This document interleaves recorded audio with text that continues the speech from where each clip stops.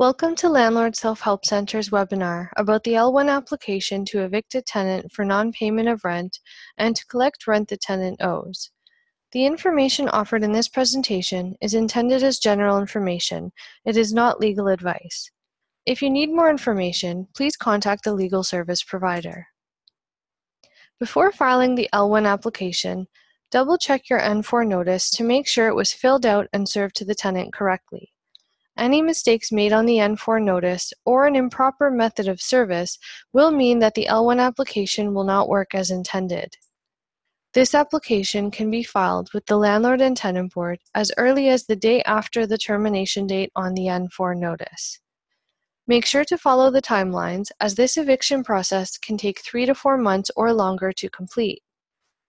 When filing the L1 application, you will have to submit a copy of the N4 notice served to your tenant along with the certificate of service, which is a one-page form that tells the board how and when you served your tenant with the notice. This form can also be found on the Landlord and Tenant Board website. If someone served the N4 notice to the tenant on your behalf, they will have to fill out and sign the certificate of service. The address in this section should match the address of the rental unit listed on your N4 notice to end tenancy for non-payment of rent. It may be helpful to fill out this section last, since you will need the total from Part 6. Do not include any charges or fees that are separate from the rent, such as electricity, water, heating fuel, or cable on this application. If there is more than one landlord, use the Schedule of Parties form from the Landlord and Tenant Board website to add them to the application.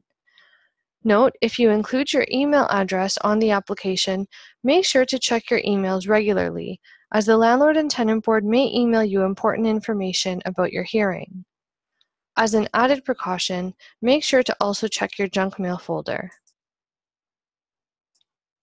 If there are more than 2 tenants, you should also use the Schedule of Parties form to add them to the application. Fill out the Related Application section only if you or your tenant has filed a different application with the Landlord and Tenant Board and that hearing hasn't happened yet. Make sure to check the boxes to indicate what you want the order from the Landlord and Tenant Board to include, such as rent owing or NSF charges if there are any. Indicate the amount of money you are holding as the last month's rent deposit and when it was collected. If the tenant has been living in the rental unit for over 1 year, indicate if you have paid interest on this deposit. If you haven't paid any interest, leave this section blank. In order to file this L1 application, the tenant must still be in possession of the rental unit. If the tenant has moved out of the unit completely, you will not be able to continue to file this application. Unless the tenant made partial payments after they were given the N4 notice or new rent came due, this table should look the same as the rent owing table on the N4. If new rent came due after you served the N4 but before you file the L1 application, this amount can be added in the rent owing chart on the L1. Refer to the N4 notice for non-payment of rent webinar for the initial missed rent periods for this example.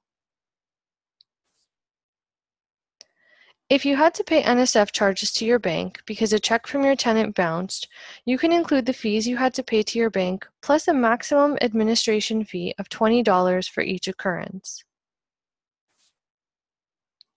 If you file the L1 application online through the Landlord and Tenant Board's e-file option, the application fee would change to $175 from $190.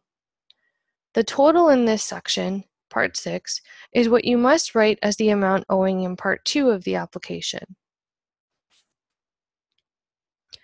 Only the landlord or a licensed lawyer or paralegal can sign this application.